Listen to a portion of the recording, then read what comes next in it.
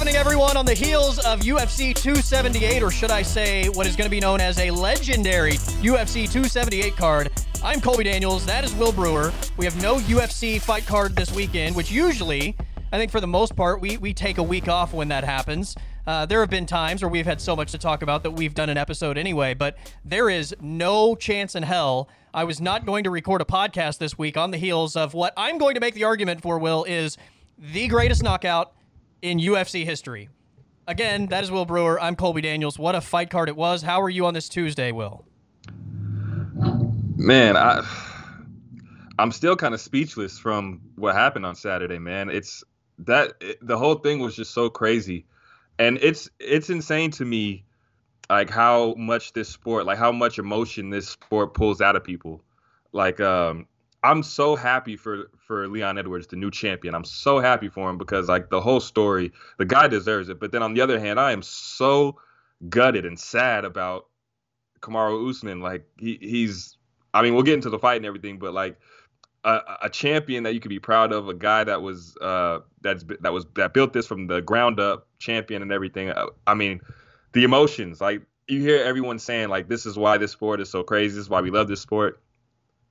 And I echo those sentiments like 1,000% because like the emotions that I felt on Saturday into Sunday into Monday, like it's just crazy. It never stops. Like every time I see it, and it continues to get crazy. So yeah, I'm definitely. If you would have said, hey, there's no UFC card this weekend, like let's take the week off, I would have been like, bro, I have so much to say that we cannot take this week off. Yeah, I mean, I probably could have recorded a 3-hour podcast at like 2 a.m. on Saturday night / Sunday morning, right? Like, I didn't sleep. I was up forever. I was just so charged up from what happened. And like now, like I've had multiple days to digest it all. I've watched that knockout, Will, like I'm not even kidding, at least over 100 times.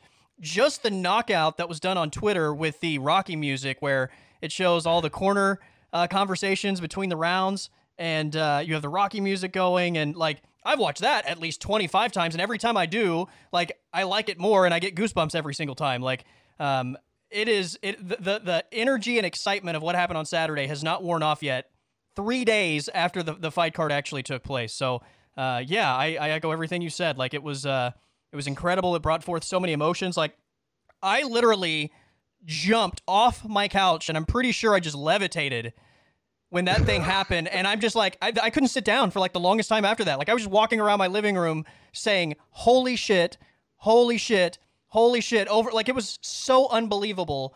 And at the same time, like, so awesome for Leon Edwards because we were literally making the joke last week on the podcast, like, I'm still like fingers crossed that this fight happens. We were texting back and forth as Leon was making the walk, like somewhat joking, like, I hope he doesn't trip on the stairs, like, on his way into the octagon, because that's the amount of bad luck this guy has had. So, once they finally, like, got everybody out of the octagon, locked the door, I was like, finally, okay, now it's going to happen. And, I was just, like, so many elements that when that thing ended on Saturday, I was just like, there's no way I'm going to be able to sleep. And I was just like, I'm still mind blown as to what happened and just all the events that led up to that insane kick to the face, the side of the face. Man. I mean, yeah, I'm still speechless. When it happened, I mean, for some reason, of course, I'm in shock, mouth open, like hands on my head. But I immediately just started to think back to everything that's happened up to this point. Like, and I literally, while Leon is celebrating after he gets the knockout, I'm literally thinking back to the beginning, like in the press conference when in 2019 he's in the UK. In front of his people, but Darren Till is the guy that they're trying to promote. They get into a little spat, and Leon is now the bad guy. So he gets booed when he's about to fight Gunnar Nelson. He gets booed, but when he's walking out, Darren Till gets knocked out by Masvidal on this card, and then of course, Masvidal does the 3-piece Minnesota on Leon on that night. And then, like, from that moment on, it's just been Leon's had bad luck. Masvidal becomes a star. Masvidal gets all these big fights. Leon. Oh, and then the pandemic shuts Leon down, gets him locked up in his house. He gets pulled out of the rankings because he didn't take the title fight on 7 days' notice when he hadn't been training. He has to fight Khamzat Chimaev. Like, 3 different times. He said yes to every single time to fight Khamzat, but Khamzat's the one that's had to pull out every single time. And then the last time, Bilal steps in, and then Leon has the eye poke in a fight that he was looking outstanding in. Then he fights Nate Diaz, and that fight's going perfect for him for 24 minutes. And then Nate Diaz rocks him, so it doesn't even seem like it's a win. And then he's supposed to fight Masvidal finally after all this happens, and then Masvidal pulls out at the last minute. So finally we're here, and Leon pulls this off against the pound for pound king, the guy that seemed like he was unbeatable, the guy who was making a case to be the GOAT. Leon pulled it off. Like, you can't, like, in wrestling, in WWE, you can't script shit like this. Like this, like, I don't even know if Vince could script something as good as this. Triple H, all those guys, they can't script something as good and as perfect as this. Like, this guy in real life has gone through so much bad luck. He's FaceTiming his mom on the bus after the eye poke to Bilal, and he's crying like, "Mom, man, oh, like that's real, that's legit." And then to see him pull through after all that, I mean, you can't just the whole MMA world. I don't think I've seen anybody say that they're not happy for Leon. Everybody that's a true MMA fan, even if you're a Kamaru fan, you have to appreciate and respect Leon Edwards for what he pulled off. Like, it is even just Trevor incredible. Whitman was smiling in the octagon after. Yeah, did you see those pictures are like, oh man, Trevor Whitman is crazy. Even after so funny. Gaethje lost, like he's just smiling. Like, maybe Trevor just loves his job and he respects all these fighters. But yeah, just to see him smile like that, like, this guy is insane. Yeah, I mean, you go back to the Woodley fight. That was supposed to be the one that put him over, right? Like, that was going to be the win to put him over the top, and then COVID happens, and then he's not training, and like you said, 3 different times Khamzat gets canceled. Once because Leon has COVID, twice because Khamzat had COVID and then still struggling with COVID. The Bilal eye poke happens, and then he dominates Nate Diaz for 24 minutes. And if that fight had gone 30 more seconds, Nate Diaz probably wins the fight, right? Like, absolutely. That's the crazy part of it, and it just you're on the bad side of so many unfortunate events. And, you know, even on Saturday, Will, I thought it was interesting. Like, there were people tweeting, like, who is this guy? Not that they didn't know who it was, but it was more along the lines of, like, Leon is more known for taking the shots from Masvidal and being in survival mode against Nate than maybe anything he's accomplished, right? Like, that's how a lot of people view him. Like, those are the two things. Like, he survived against Nate and Leon pieced him up, or Masvidal pieced him up. Those are the two things that a lot of people think about first when you think of Leon Edwards.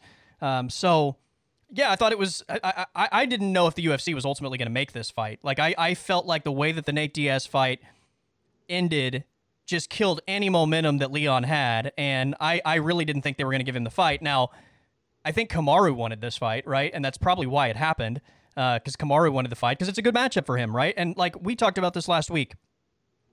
I felt like this fight was going to be as easy as Kamaru wanted it to be for him. I said, if Kamaru wants to wrestle, I think he can win this fight with relative ease, I think was exactly my phrasing. It'll be somewhat of a boring fight, right? But I think he could win this fight with relative ease if he just decides to wrestle the whole way. Is he as good as Leon in stand-up? No. But he's also progressed a lot in that department since he's been the champion. So, yeah, like, he does have a lot of power. Maybe he could finish the fight on the feet, but you're also allowing Leon to be in his element, right? That's where Leon's most dangerous. So I just thought, like, Kamaru's going to wrestle this whole fight, and he's going to dominate the fight, and that's going to be it, which is pretty much what happened. Now, the chain of events, I think, that makes this fight so fascinating is that Leon wins round 1, right? Like, it wasn't even close. Like, Leon completely won round 1. Leon takes down Kamaru for the first time in his UFC career and has him in a triangle, like, going for the rear naked choke to close out round number 1, and you're like, holy shit, like, this is wild. And then for 3.5 rounds, Kamaru does what we thought he was going to do, and he just completely dominates the fight by wrestling, while simultaneously, like, at least for me, I don't know about you, but there was a massive level of frustration growing in this fight from the Leon side of things, because in the moments that they were on their feet, there was just so much hesitancy from Leon to just engage, right? Like, he just didn't seem to want to engage Kamaru, and ultimately he would just get taken down, and then Kamaru controls him, round for Kamaru. Repeat. So, like, by the 5th round, I'm just like, this is done. Like, Kamaru's just going to take him down and control him until this fight's over, and Kamaru's going to win an easy 4-1 decision. Like, it's over. And look, I don't know how many people thought that Leon had a chance going into the 5th. I absolutely didn't think that there was going to be a chance to win this fight because A, I thought Kamaru was going to continue to wrestle him, which he had done successfully for 3 straight rounds. But B, even if they did go to the feet, like Leon hadn't shown any sort of aggressiveness in letting his arsenal go.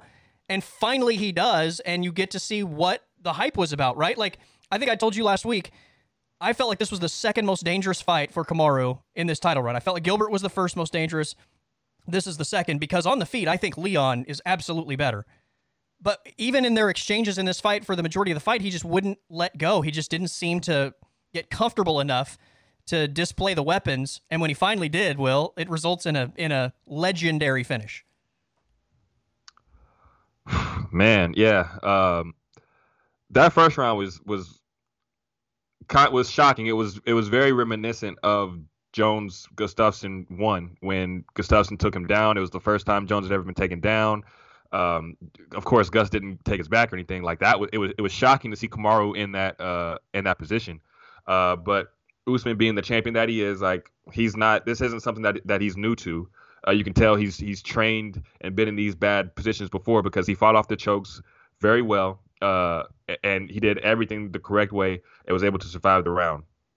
And I think that pissed him off because round 2, round 3, especially round 2, he was very aggressive with his pressure, with his striking. And then, of course, he got the takedowns, and that just translated it into 3 and 4. I think what happens with Leon in between these rounds, for one, he's getting tired because Kamaru's constant pressure.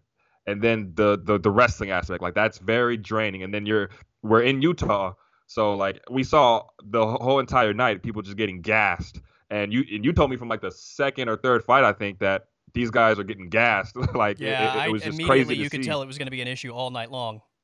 Right. So, like, I think the same thing happened to Leon, and if it didn't happen as fast as it did to others, but it happened to Leon too. And I think, like you said, frustration played a part. But I think when Kamaru's so good at mixing things up with striking and with his wrestling that you kind of don't. You're kind of on the defensive the whole time. I think Leon was on the defensive a lot, trying to really predict what Usman was going to do next. And Usman's so good that he does a really good job of unloading with his hands and then immediately shooting for a takedown. So, like, it makes it hard for Leon to really open up and let loose. So when the 5th round starts, of course, you got the great corner work. His corner was spot on after each round. Like, Those you guys could are tell legends. Leon, absolutely. You could see Leon, like, not looking them in the eye. Like, his body language was terrible. Like, the broadcast had every reason to start to write his obituary, as they were saying, like, to basically write Leon off as the time is ticking down. Leon wasn't doing anything. His body language suggested that he was mentally checked out.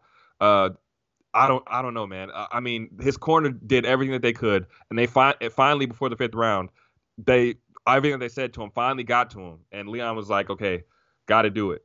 But, and I've heard a lot of people talk about Usman in the 5th round, how he kind of let off the gas and wasn't pressuring him like that. I feel like people are forgetting the separation that happened with 2 minutes left. Yeah. The Herb Dean's separation. I kind of have a problem with that because we've seen so many times of fighters, Khabib, John Jones, even Kamaru Usman, these dominant wrestlers who have hand control and they're grappling on the against the fence. And Usman was just doing like these shoulder strikes and these foot stomps. John Jones, for as much as I like John Jones has never been separated when he's doing these short strikes like that. And Usman's doing foot stomps and stuff. That's not something that I feel like Kamaru was being active enough to where that position could have stayed. Can I make a point here real quick? Go ahead. If that was happening in the 2nd round, they don't separate them. Absolutely not. They separated them because it was the 5th round, and you don't want to close a championship fight that way. Exactly. Yeah. Exactly. So after that, up to that point, I feel like Kamaru was doing his job. But I think after the separation was when he started to kind of labor back a little bit because the whole fight, he's in his face pursuing him, backing Leon up. This was the first time in the whole entire fight that Leon was pressing the action. And it led to Leon being in his wheelhouse, one.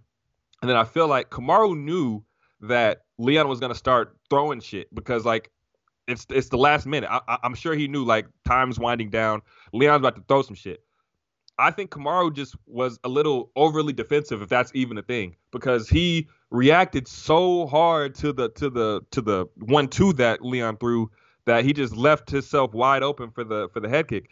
That's something that he hasn't seen before with these guys that he's fought. Like Gilbert doesn't do stuff like that. Colby doesn't do stuff like that. Miles doesn't do stuff like that. And Leon, up to that point, hadn't shown like that he was. I think that was the first head kick that he threw the whole fight. He had been throwing leg kicks, body kicks, stuff like that. But I don't think he had threw a head kick the whole fight. So I think, man, it was just a combination of Leon being as skilled on the feet as anyone in the UFC, and then Kamaru just being overly defensive, reacting so hard to that 1-2 that he left himself open for that head kick. Because normally Usman is very good defensively, but I think him knowing that Leon was going to get ultra aggressive, he just reacted very, very aggressively, I guess I should say. Well, we also, I mean, Gilbert Burns put Usman down, right? I mean, he got a knockdown in that fight. Colby rocked Usman quite a few times in both fights, right? Like, he didn't go down, but he rocked him multiple times. Leon Edwards, just in terms of pure striking, blows Colby Covington out of the water. So, yeah, like, I mean, we got to give anybody that's just suggesting that you take anything away from Leon. Like, Leon landed a devastating shot, and he's one of the most skilled, if not the most skilled striker, I think, in that division, right? Like, that is his calling card. For sure. That's, I mean, like you said, I think you said wheelhouse. Like, that was his wheelhouse. That's what makes him as great as he is. And look, he's very well-rounded, but the way that fight ended is ideally the way that Leon Edwards wants to fight for 25 minutes. Absolutely. And this is why I thought that the fight was going to go the way, I mean, the fight was going the way I thought it would go. Yeah. Leon wasn't going to have much opportunity to let his hands go because Kamaru was so, wrestling heavy. There's a clear advantage both ways. Yeah. Leon with his striking, Usman with his wrestling. I think Usman's striking is a little, like, Usman can dictate where this fight takes place because his wrestling's so good. Leon, when it comes to fighting a guy like Usman, doesn't really have that luxury unless Usman's not pressing him, like we saw in the fifth round. Exactly.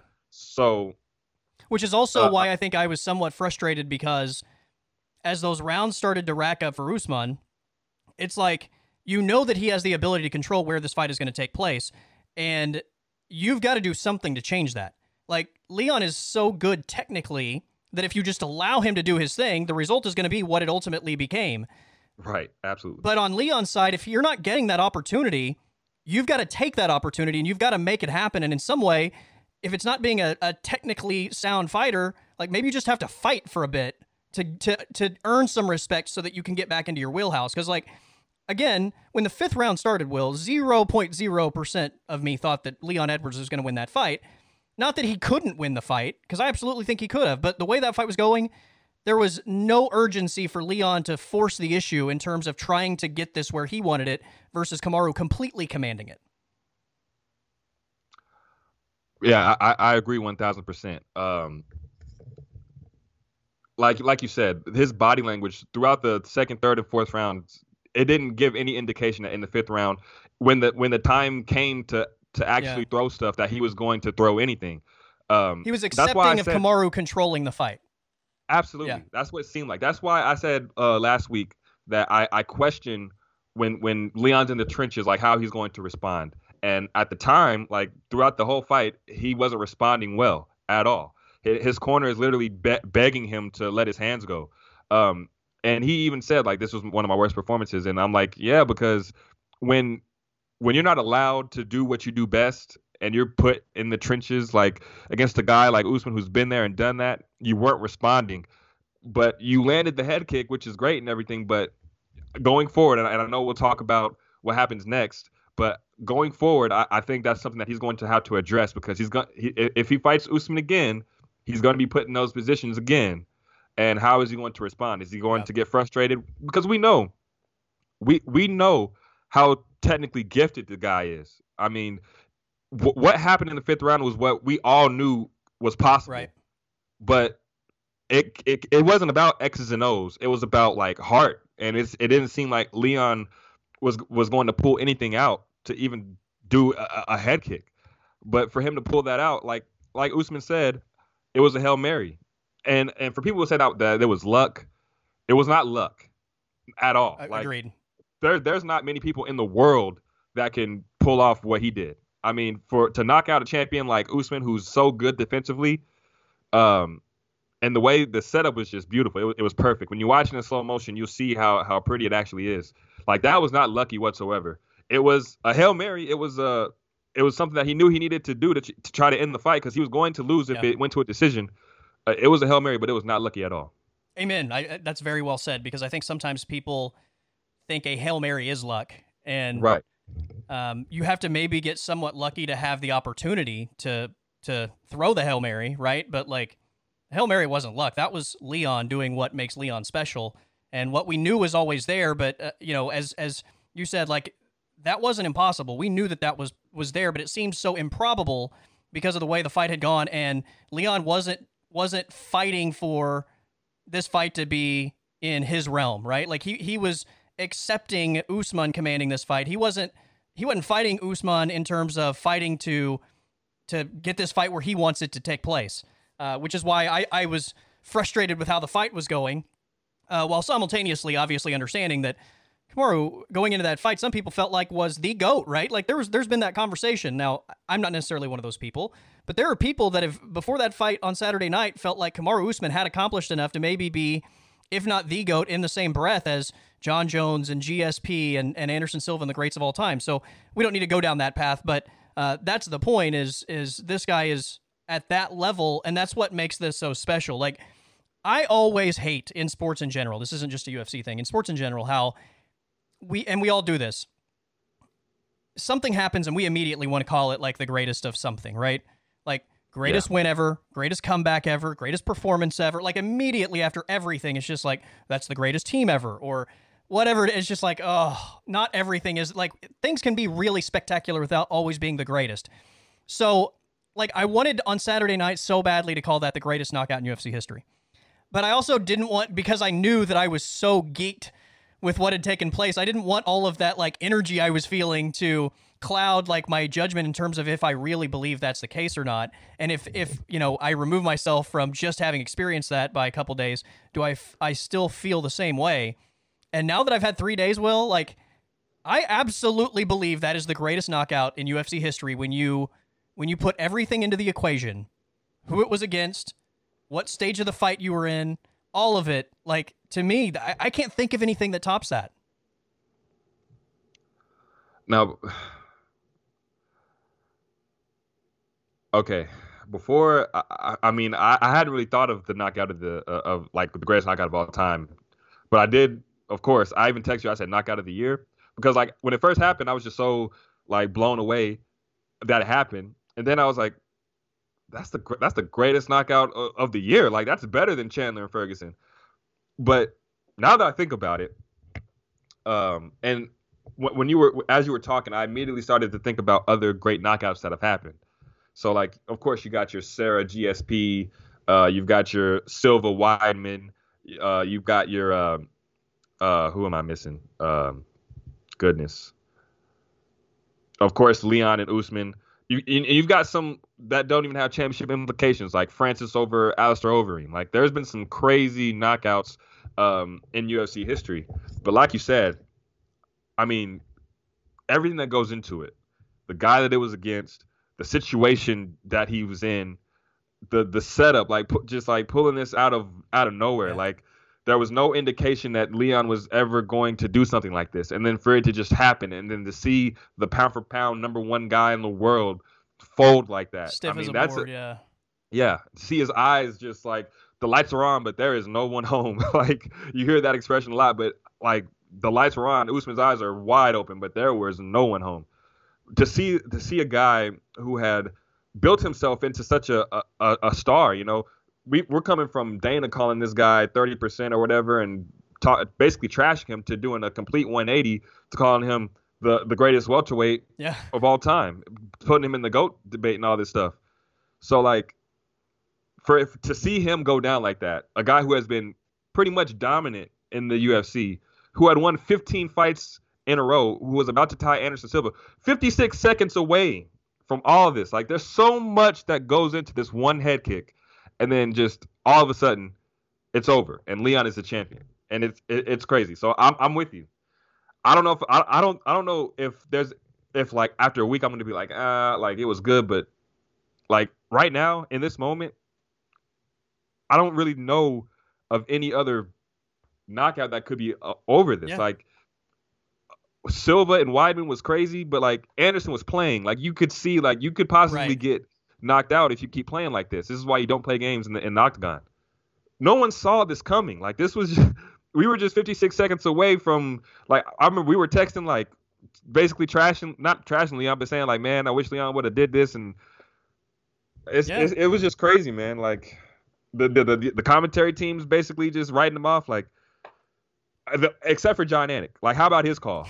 oh yeah, so great, so Like great. right before the kick, that is I don't even know how he says. He says everything in such a poetic way. Oh, he's so good. Yeah, It's so good. Like when Mike Goldberg, I don't know, we're going all over the place, but when Mike Goldberg left, I was like, oh man, like I don't even know who this John Anik guy is. Like I now was the same way. Yeah, there's no one I would rather listen to. Like John Anik is so good with this play-by-play. But yeah, for him to say that right before the knockout happens, that's just legendary stuff. Like everything that goes into it is just yeah. legendary. Like I'm a sports geek, and I'm in the broadcasting business, and I would say John Anik is as good as any sports broadcaster out there. Like not just MMA or UFC. And I'm with you. And Goldberg left. I was like, oh man, this sucks. And I was not. It wouldn't have mattered who it was, right? Like that was the voice that I associated with it, and Absolutely. I just didn't want change. Is really what it boiled down to. And yeah, he's so good. I mean, so good. They are that whole crew. I mean, they're good. They're as good as any broadcast team in all of sports. But yeah, I mean, it was hitting a half-court shot at the buzzer, right, to win Game 7 of the finals. Like, that's against a team that was undefeated. You know, like, Yeah. it's just like it had every single element on top of it, just on its own being a spectacular knockout. Like, that's the other Right. part of it. This isn't, like, just situational, and then this knockout happens, and it's like, because of the situation, it's great. Or it's not like it was just like this highlight that was great, but it's kind of meaningless in terms of, like, what the grand picture is. Like, this has every element of what you could possibly hope for. Like when you were a kid, I'm sure at times you were in your driveway, like Game 7 NBA Finals, down by 3, and you shot that 3-pointer, right, to win Oh, yeah. to win the NBA Finals. Like in your mind, that's the moment you dreamed of. Like the only thing that could be equivalent to that in the UFC would be like you're fighting Kamaru Usman, the pound for pound champion, who's unbeaten, and you're in the final minute of the thing that he's dominated and is about to win, and then you pull out a spectacular head kick to finish him on the spot, right? Like he's down and it's over. There wasn't like even a jump on top and have to put it like it was over. Yeah. Nothing. I cannot think of anything that I would even put in the same ballpark. Like that is for me definitively the greatest knockout in UFC history.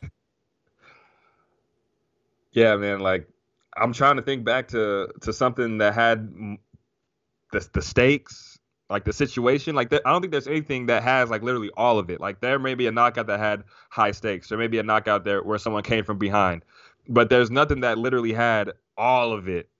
And yeah, yeah. And then to just, like you said, to flatline him like that, like for the fight just to be over after you throw that head kick and land it beautifully, for it to just to be over. That's what got me because like I saw the head kick, I was like, oh, and then like to see him stiff. That's when I lost it. I was like, oh my God, like he's out. Oh no. So yeah. Greatest knockout in UFC history.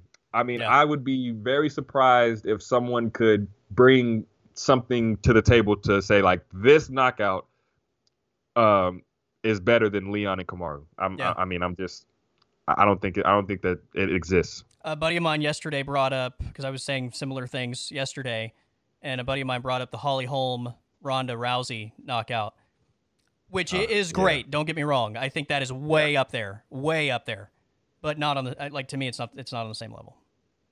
No, because Holly was dominating Right. that. I'm not gonna say dominating, but Holly was clearly winning that Right. fight up to that point. Like the way that she was tagging Ronda and making Ronda miss, like making Ronda fight real sloppy. Like it wasn't out of the realm of possibility that fight that could happen. In fact, you Holly expected there was a good chance Holly was going to win that fight. Absolutely, because she completely shocked Ronda. Ronda was not able to take her down, and Holly was just piecing her up on the feet. Like Holly's a boxer. Like they were basically boxing, and Holly was definitely getting the better of her. So when the head kick happened and everything, it was shocking to see Ronda go down like that. But up to that point, Ronda was getting tagged a lot. So I wouldn't put that like I wouldn't put that in the same ballpark. Like, that's how good Right. this Leon and Kamaru knockout was. Yeah. I mean, it's up there for sure. Like you said, it's up there, probably in the top 5 or top 3. Yeah. But this Leon KO, there's nothing that has all of I'm it telling you, yeah. leading up. Like, it's just crazy. I don't Like, the more think I'm Leon's talking about it, the more I knockout believe it. Leon's knockout doesn't have a peer. Right. It is separated from every other knockout that's ever happened in UFC history. I'm convinced, man. Like, and I hate that whole prisoner of the moment in sports. Like LeBron wins a title and we call him the greatest player ever, and then like the next year Steph Curry wins a title and it's like now Steph is the greatest player ever, and it's just like you're always prisoner of the moment and whatever happened and people just flip flop all the time in terms of like what's the greatest. So I didn't want to be like that guy on Saturday night that's totally living in my emotions, like it's the greatest ever, and so I was like allowing myself to just enjoy it and then give it some thought, and yeah, like it took me like 24 hours, and I was like, dude, that is the greatest ever. Like there's nothing else that comes close. So, yeah, pretty cool, man. Pretty cool. So the rematch is going to happen, right? Like it's going to happen. There's going to be a trilogy. I feel like wherever they hold it, right? I think we all expect that it's going to take place over the pond. I don't know what arena it's going to take place. Like I would imagine they're going to get something bigger than the O2 arena to house that thing. But I would make the argument also that might be the hottest ticket in sports. Kamaru trying to get his belt back against Leon in the UK with those crazy UK fans drunk off their asses chanting. You probably have Paddy Pimblett on that card. Maybe you have Aspinall probably wouldn't be back by then, but yeah, maybe Darren Till's back by then. Yeah, you got to get them all on there. You got to get them all on there for sure. You got to get them all. That place would be unbelievable. That might be the hottest ticket in sports. I think you have to wait. Not like long, but I think you have to get all of these guys on there. Like you have to get Aspinall. I don't know how long he's out. He might be out for a while. Aspinall might be the only guy that can't make this one. Yeah. But I think you have to get Molly, Patty, Darren Till for sure, Arnold Allen, Jack Shore, Muhammad Mokayev, like all of the people that we've become accustomed to fighting on these UK cards. You got to get them all on that. They normally go to the UK in March. Because like they went back in 2019, they went in March this past year. So I feel like that March, April timeframe is going to be when they do it. But like you said, this is going to be the hottest ticket in sports. I mean, I keep harping back to the WWE, but I can't help it. Like this is like Shawn Michaels going to fight Bret Hart in Canada. Like, right. He's going to get massively booed. And I'm sure Usman's going to he's going to love the atmosphere and just being in enemy territory and stuff. And Leon is going to get a hero's welcome. Like, the guy deserves it for all of the shit that he's been through. And being able to bring a belt back to the UK. Like, we haven't even seen the scenes that it's going to be when Leon has his parade and stuff. I'm sure he's going to get a parade in the UK, and it's going to be insane. We haven't even seen that yet. So I can't even imagine. Like, we've seen Darren Till walk out in the UK. He's not a champion though, and it was insane. It was crazy. We've seen Paddy Pimblett walk out in the UK. It was insane. I can't imagine when Leon Edwards walks out in the UK, and it's crazy because I think back to 2019 when he walked out and he was getting booed, and now in the same spot he was booed in, he's about to get a hero's welcome, and it couldn't happen to a better person. Because all the shit that Leon has had to deal with for the last 3 years culminates in this. And then whenever they have this rematch or the trilogy fight, it is going to get marketed the correct way. They're going to build this thing in a great way. They're going to stack this card whenever it happens. I can't wait for it, man. Yeah.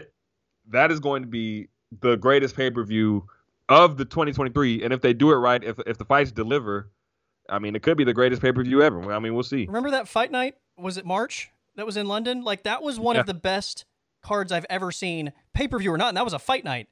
And that crowd was off the hook. I mean, that the fights were great, which plays a big role, right? If you get a bunch of stinky fights, like, the atmosphere is kind of irrelevant, but you had great fights with a great, passionate crowd, and you could just feel the energy in there. Like, every single fight, it just felt like the energy was building and building and building. And even watching it through your television screen, it was almost like you were a part of that, because within you watching it, you could feel your own energy building. Like, that's what makes a great sporting event, is when it can transcend like the place that it's in, and you're able to get that same vibe watching it through a screen halfway across the world. That is going to be an unbelievable scene. Leon Edwards, Kamaru Usman, the trilogy fight in the UK. I got goosebumps thinking about it. Can you think like of a bigger fight? Like we've got fights coming up the rest of this year and potential fights going into next year. Can you think of a bigger fight than Usman Edwards 3 or Edwards Usman 3 in the UK? The only thing off the top of my head that would even come close would be Francis John Jones. But other than that, I don't think there is anything. What Conor matchup could come close to that right now? Like, is there a guy that could Gaethje Conor? Maybe. I still would. Oh, Gaethje. That's a good one. But I don't think it's the build up's going to be as good. I mean, Conor is Conor for sure, but I think everything that goes into this Leon and Kamaru matchup is going to make it special. Like the lead up. I mean, the walkouts. The walkouts are going to be insane. And I love watching the walkout. That's one of the things that really attract me to the sport. Kamaru, like he normally has like really, really flashy walkouts, but to see him and he's just gonna get booed, like they might throw something at him or something. Like it's gonna be crazy. Well, and I look like to start spinning it forward a little bit. This is what is fascinating about a rematch because, like on the surface, I would say I'm absolutely picking Kamaru in a rematch, right? Like because again, he's shown that he can dictate where this fight takes place. As I said last time, I don't think it's a good idea to stand with Leon when you can cruise to a grappling victory, which he was doing, and then he stood with Leon and it ended. So, like, I would bet on Kamaru winning the fight simply because we know he can control that. But where this becomes so fascinating is because Leon landed this knockout, does he now have way more confidence in himself and not, like, do we see him much more active and aggressive early in a fight as opposed to maybe submitting to Kamaru's style and where Kamaru wants this to take place. And on the other side, now that Kamaru's taking a shot like this, like how does he bounce? Is he less aggressive or is he more timid in terms of maybe just like going in for a takedown because he knows that this guy can put his lights out? Like that's the part of it that I think is fascinating going forward. But just on the surface of what the fight is, it's still the same fight, right? If Kamaru wants to wrestle the whole fight, he could win an easy, somewhat boring type of fight. Yeah, I think that both guys have reasons to be very confident going into the trilogy because, Leon even said it in his post-fight interview that this was his worst performance, but he still won. He still beat the pound-for-pound best guy, and it was his worst performance. You did see a lot of good things from Leon in that first round. You could tell that he worked on his wrestling, but of course, throughout the course of the fight, you saw some things that are worrisome, like his gas tank. Like how much of that exactly is the fact that it was in Utah? Because all I heard from DC was that he got there 2 weeks earlier and he slept in a tank or something that was supposed to get him acclimated to the Utah. What is the word I'm looking for? They were saying it. Elevation, yeah. They were saying it the whole time. I just couldn't think of it yet. Look, you can only prepare so much. Like, you can't recreate how exhausting it is to be actually fighting somebody in the octagon, right? Like, absolutely, yeah. So, I think it absolutely was a part of the equation in terms of Leon wearing down. Now, how much is a different story, but it was part of it that's sure. That's the question. Yeah, that's the question. Sure. Like, how much exactly did that play? How much did it play a factor in his performance? But with that being said, going into the fifth round, he still had enough juice to land that head kick, and it didn't look like he was exhausted. It just looked like he was defeated. It just looked like he was frustrated, and like you said, like he was accepting. It didn't look like he was tired. It just looked like he was accepting it. So, but like I said, Leon has a lot of reasons to be confident because he did beat the pound for pound king. And he wasn't going forward. Like, he wasn't really pressing the action. Like, what would have happened if he would have been a little bit more aggressive? Like, could he have knocked out Kamaru earlier? And on the Usman side of things, you were winning 3.5 rounds to 1. Like, you were about to win this fight. And you could say it was a mistake on his part to stop going forward and letting Leon get comfortable enough to throw that shot. Kamaru Kamaru could, like you said, he could cruise to an easy win because that's how he was doing it when he first got to the UFC.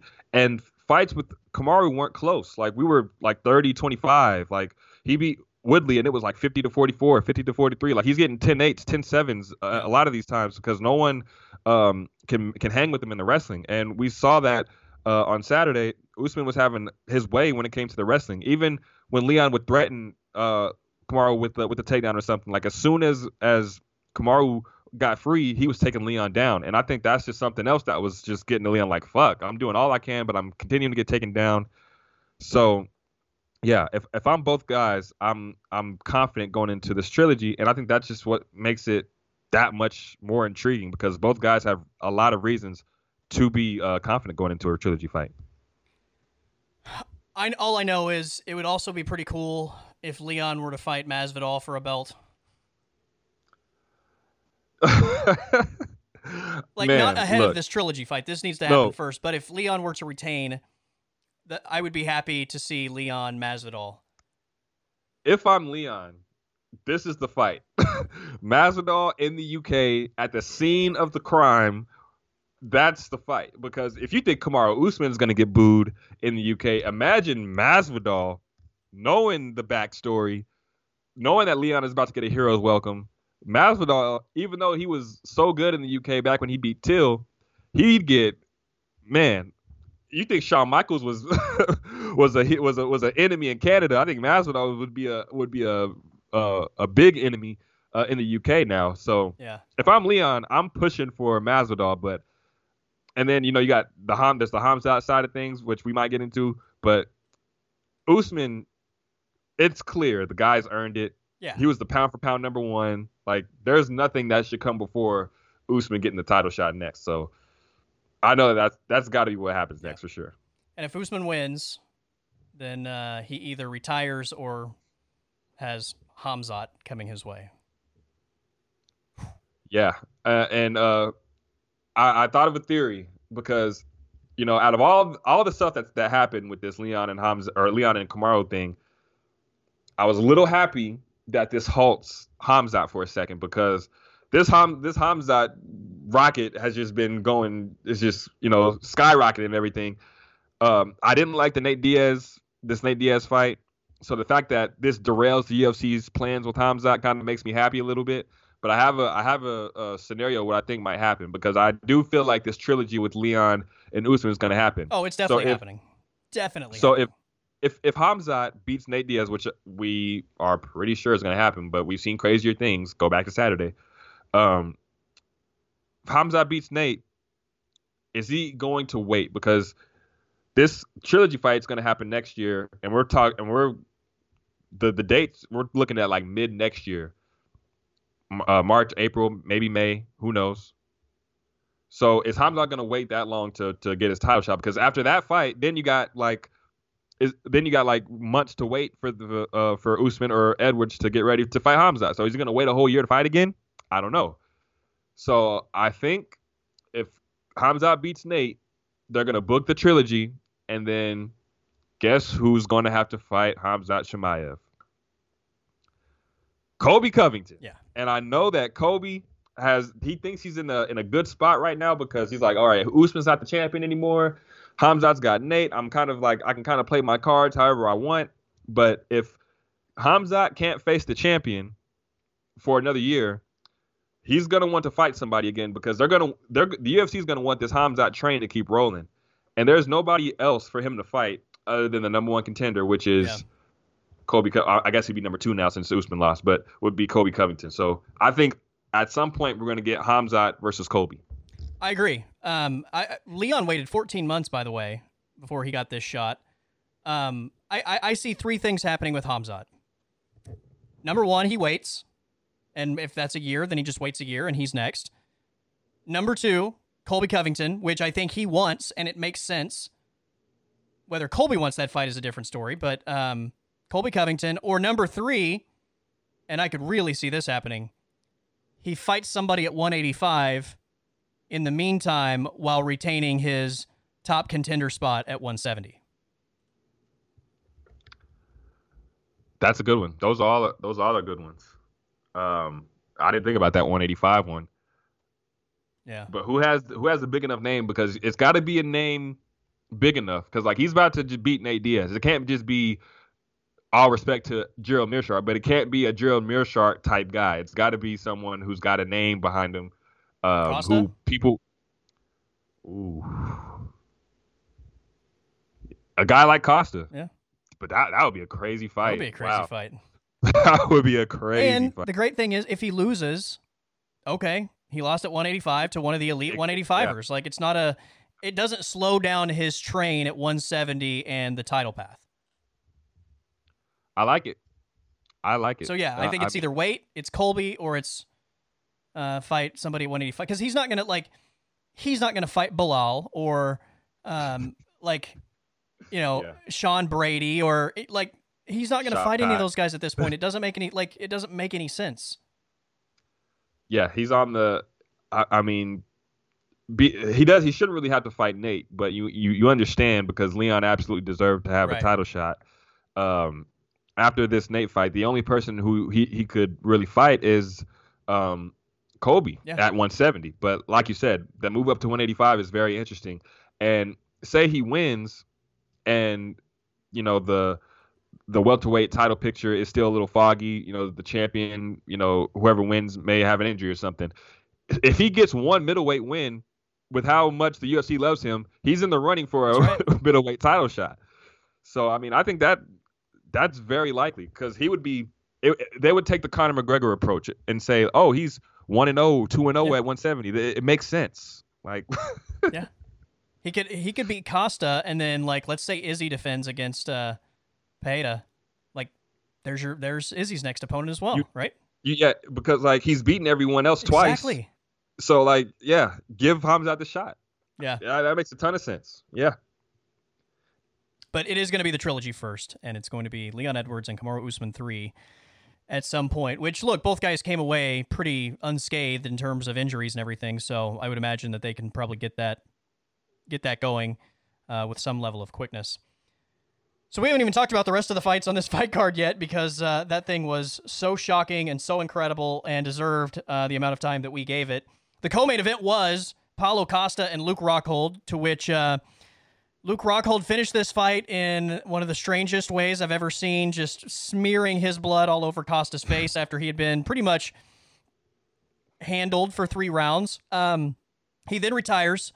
Luke Rockhold, I thought, this is a great way to go out, right? Like, he didn't get finished. I thought he fought a hell of a fight, took a lot of damage, big shots, showed heart in his final time in the octagon from a former champ.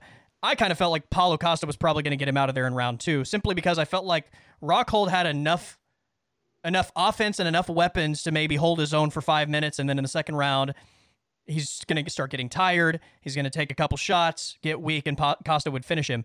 I credit Rockhold for how much he dug down and continued to fight through taking big shots, while also, he rocked Costa multiple times in this fight. He clearly didn't have enough in the gas tank to follow up on some of that stuff, but this was a lot more fun than I anticipated it was going to be, because I kind of thought that this was going to be a Costa domination.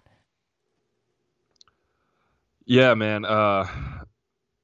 I definitely thought that Luke wasn't going to be able to take some of the shots that he took.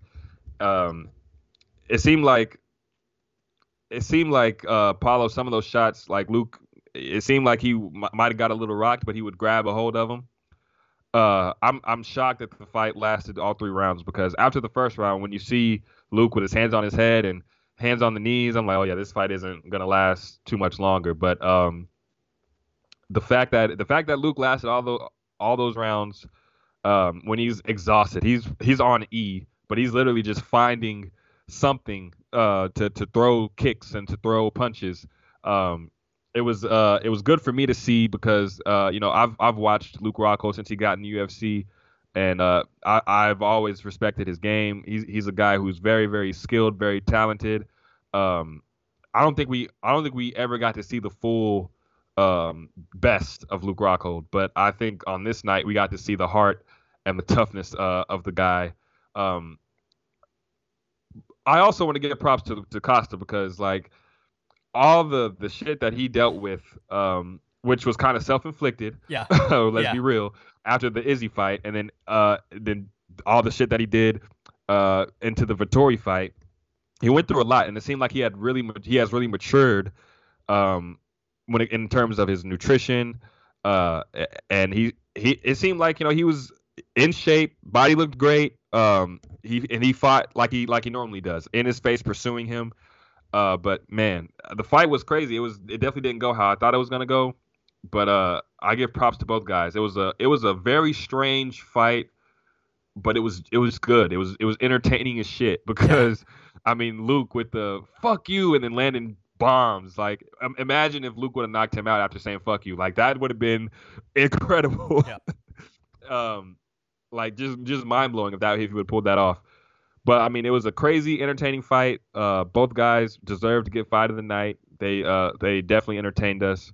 And then Luke announces his retirement. Man, it was tough to see, him crying and hugging people, and then DC goes and gives him a hug and stuff. It was tough to see, but I mean, I'm glad Luke gave us a performance like that on his way out, and not a scene of him just getting dropped Yeah. and eyes Like rolling in the back of his Gustafson head against and stuff. Krylov a few weeks ago.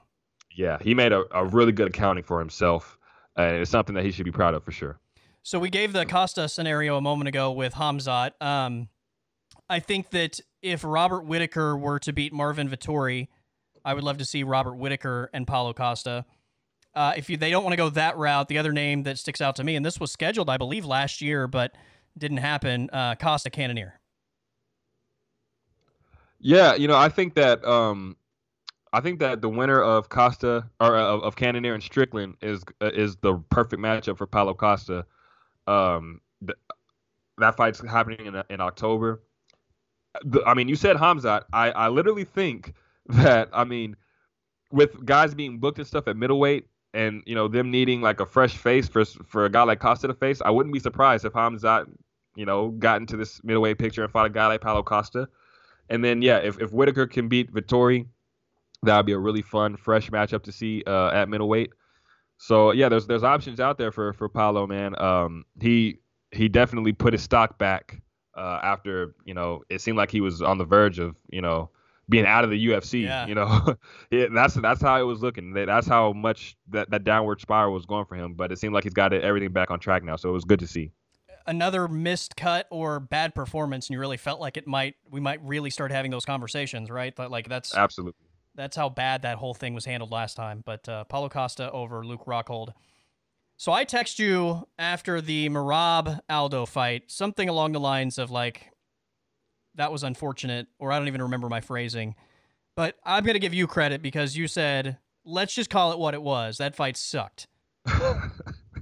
Which is true. That fight sucked, man. Fight sucked. Yeah. And it's crazy because Merab beats Aldo in a fight where he gets 0 takedowns.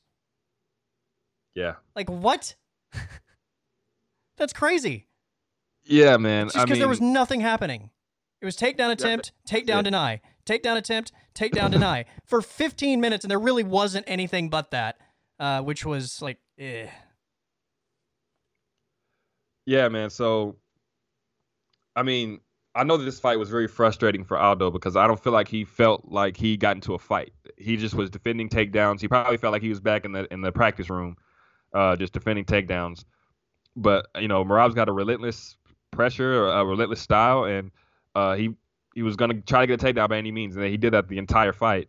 And on the feet, Aldo just didn't open up. Yeah. I mean, like part of it was Aldo's fault, but then a part of it was just like Merab's gonna just keep shooting, and you're just gonna keep stuffing them. Like, so like I You see have it to from get both points. sides. Like, it wasn't his fault, but you have to get some points somewhere in those rounds. Like, you're not going to win judges over by just defending takedowns. Yeah, ask Rose Namajunas. Yeah, exactly.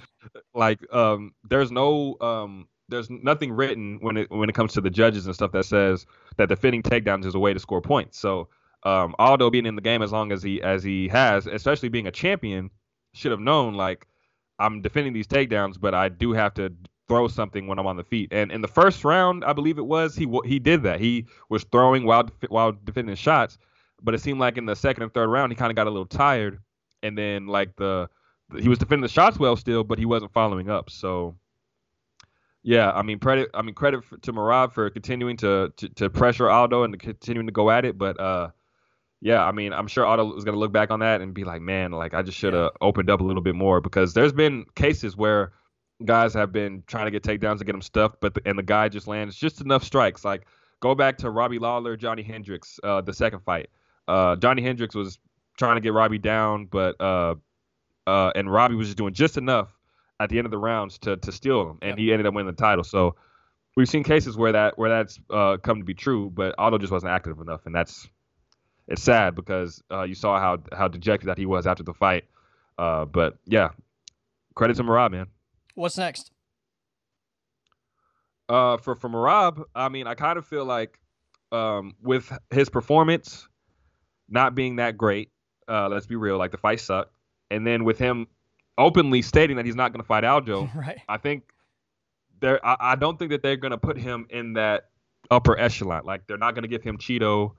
They're not going to give him anybody who's on that championship trajectory. Cheeto's definitely ahead of him in the line. Yeah. For sure, yeah. So I kind of think that it'll be Marab fighting like the winner of Sanhagen and Song Yadong because like there's like in the pecking order, Cheeto's at the top, and then I feel like Sanhagen's lost 3 in a row. Song Yadong's not really a championship contender yet, so I think he'll face the winner of that, or he'll fight one of these up and comers like a Ricky Simone or like like there's no shortage of bantamweights like that he could fight. I just don't think like maybe they give him Frankie Edgar in New York. I mean, Frankie Edgar's been wanting to fight. Like who knows? So I just don't think it's going to be somebody who's on the championship trajectory at all. Why are you doing Frankie like that? I mean, I mean, he's got to fight somebody, Yeah. and he's going to want to fight someone who's of name recognition. Yeah. Like I thought, like he might fight Ricky Simone. He lost to Ricky Simone, so I would imagine he has an appetite for that, right? That was that's been a long time. Let's see, 2018 when he lost to Ricky Simone, but I would imagine that he has an appetite for that. We talked about this after the Chito Vera Dominic Cruz fight and the line at bantamweight and how there's still so much that needs to happen before you get any clarity whatsoever because Aldo was on a win streak just like Chito, but Aldo had beat Chito along his win streak. So that if Aldo would have won this fight, Aldo would have been in front of Chito in the line in terms of who's next for a title. Marab's not going to fight Aljo, plus this was a terrible fight. He's not in front of Chito, so Chito has survived that one. We still have Peter Yan and Sean O'Malley, which, depending on how that goes, somebody could potentially come out in front of Chito in the line. So there's still a little bit at play here, but yeah, Marab, I don't think did himself any favors with that kind of fight in terms of what's next, because while I think he's now number 3 in the rankings ahead of Chito, nobody can realistically make the argument for him over Chito, I think, given that performance, that lackluster fight, and depending who the champion is, he may not even want the fight. So Ricky Simone, I think, is perfect. Makes all the sense in the world. Yeah, Ricky Simone coming off that win against Jack Shore, man. I mean, that was a crazy win. And yeah, like you said, like this is a fight that Marab's gonna want to get back because he did lose to Ricky Simone. So yeah, the fight sucked. Yeah. He's not gonna fight any championship level guys. So yeah, I think Ricky Simone is definitely on the table. And then if not that, then I could definitely see him fighting the winner of Yadong and Corey Sanhagen. So originally, Tabura and Romanov was on the main card. They ultimately moved that to the feature prelim, and Pudilova and Wu got moved up, in which Pudilova, in impressive fashion, got the finish, and I thought secured her spot on that main card. Yeah, I mean, and I think they both knew like if they're gonna get moved on the main card, they got to go out here and have an entertaining fight. And I actually really enjoyed the fight. Yeah. I didn't understand why they moved the Tibera fight and the Romanov fight to the prelims, but this fight with Pudilova and Wu was a good, entertaining fight. And then Pudilova with those elbows to finish. I mean, she put a stamp on it for sure, and big win for sure. And it speaks to desperately maybe wanting some new blood in that 135-pound division as well. Tyson Pedro over Harry Hunsucker. I mean, this thing was over in a blink. And, I mean, we knew the odds were just so crazy in favor of Tyson Pedro anyway. This wasn't one that we spent a lot of time talking about, but I think we all kind of knew where this one was headed. But good for Tyson Pedro to get it done and recapture some of the momentum that he had. Yeah, and I think that's all that this fight was. Like if you look at Harry Hunsucker's record, he fought two guys who are friends and training partners of Tyson Pedro and Justin Tafa and Tai Tuivasa. Both those guys beat Harry Hunsucker.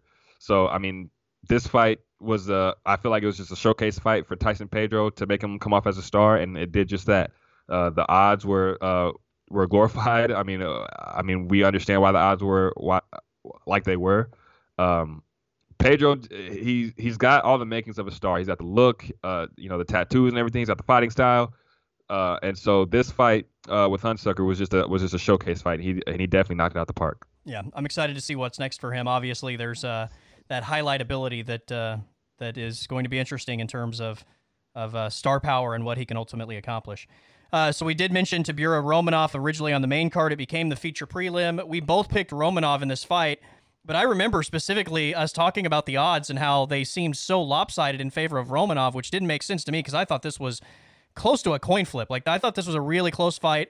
I thought Romanov was going to be on the right side of it, but Tibura is the right combination of everything, I think, to be a tough out for Romanov. And ultimately, Tibura gets the win. Not only was this just a tough fight, like, Tibura got the win, which, by the way, as this fight ended, my internet went out briefly. So I didn't even know who won the fight for like 20 minutes. And then I find out that, I thought, like, okay, like, this is going to be a close fight. I don't know which way it's going to go. But, yeah, I didn't. And then it was Tibura, and I was like, oh, wow, okay.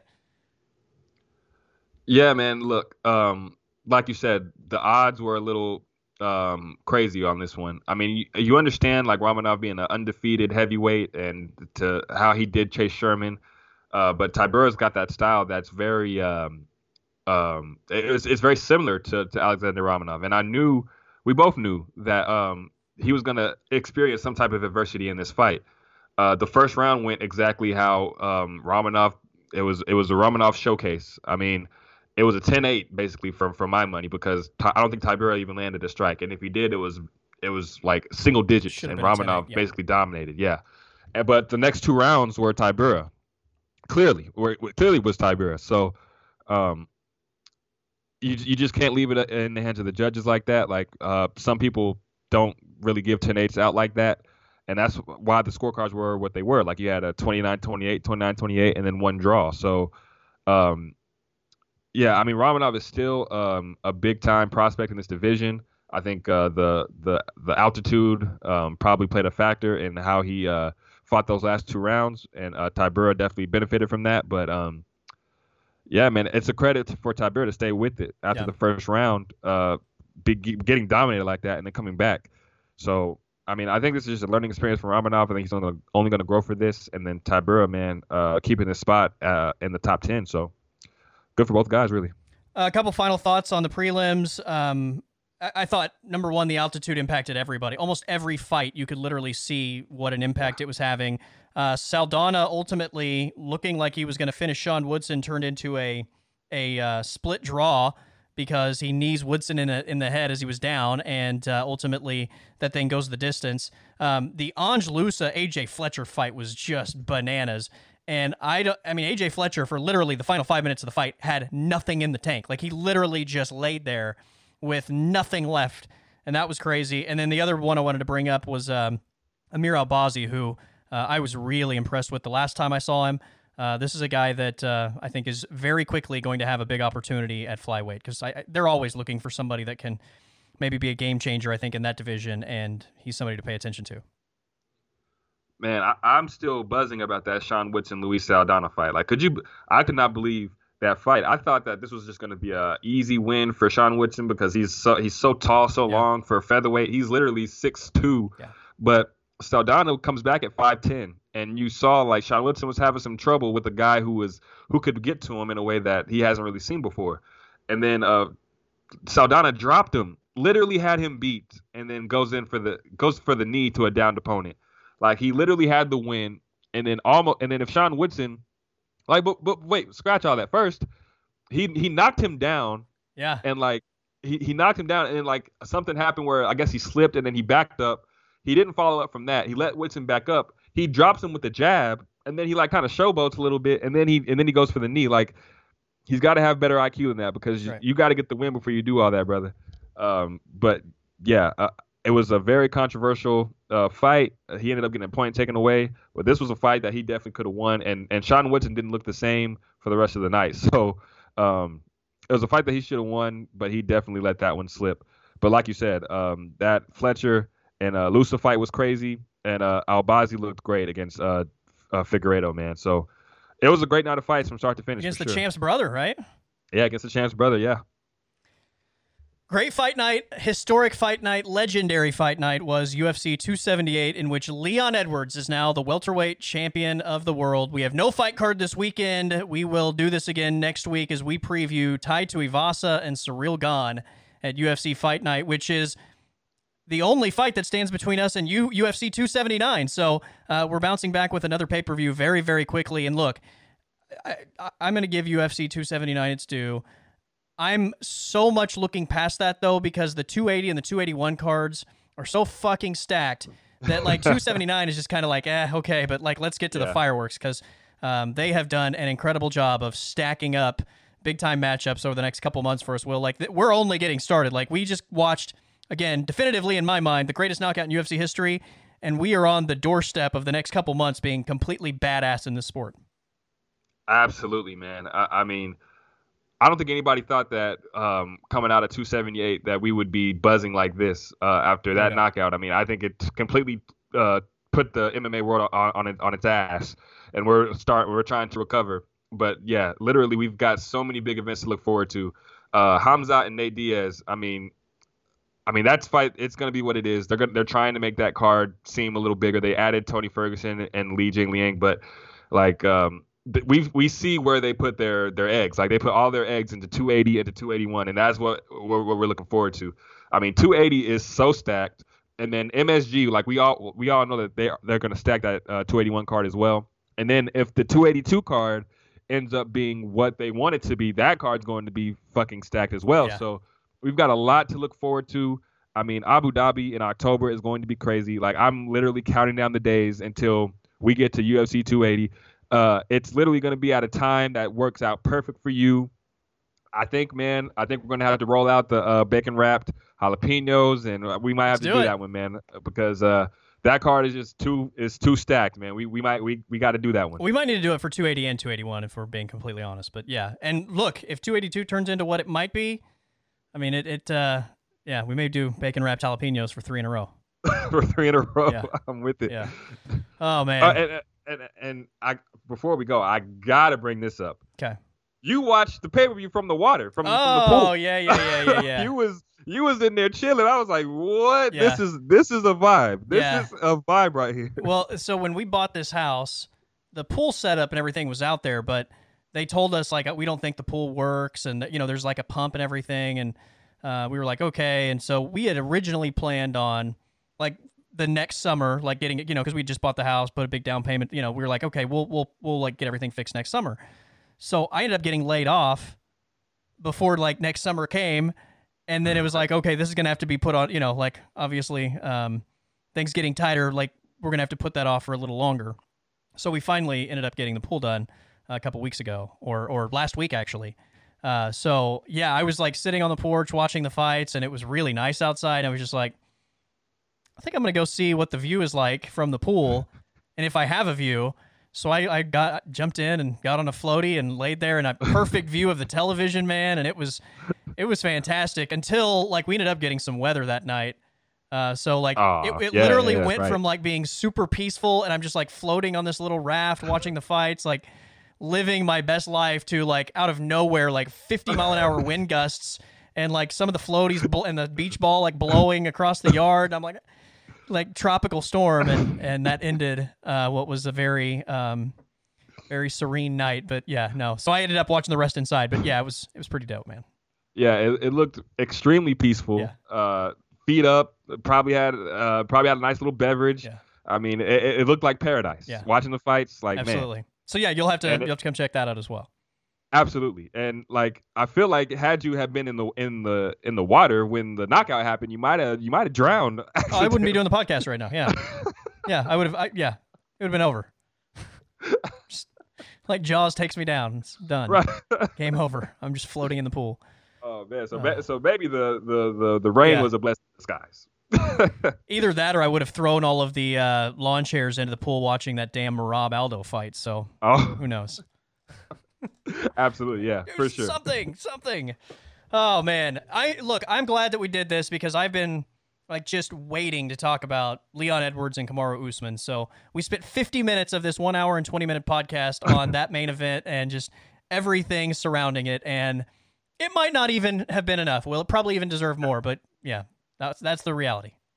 50 minutes, and rightfully so. A big chunk of this podcast had to have been about Leon Edwards and Kamaru Usman because it's legendary stuff that we're going to be talking about for years and years to come. I mean, like you said, this was the greatest knockout in UFC history. Like, this is going to be talked about at the end of the year for knockout of the year and into years to come. Like, this story, I said Francis Ngannou's story could be a movie. Leon Edwards' story could be made into a movie. Like this script is just crazy. The fact that he overcame all that he overcame and then beat who he beat to become the champion. Like, you can't write it any better than that. And like I said, it couldn't have happened to a better guy, a more deserving guy than Leon Edwards. So happy for him. He's getting his due. He's going to get his parade. He's going to get a hero's welcome when he gets in the Trilogy fight, and it is much, much deserved. All right, buddy, we will do it again next Tuesday along with Will Brewer. I'm Colby Daniels. Everybody have a great week.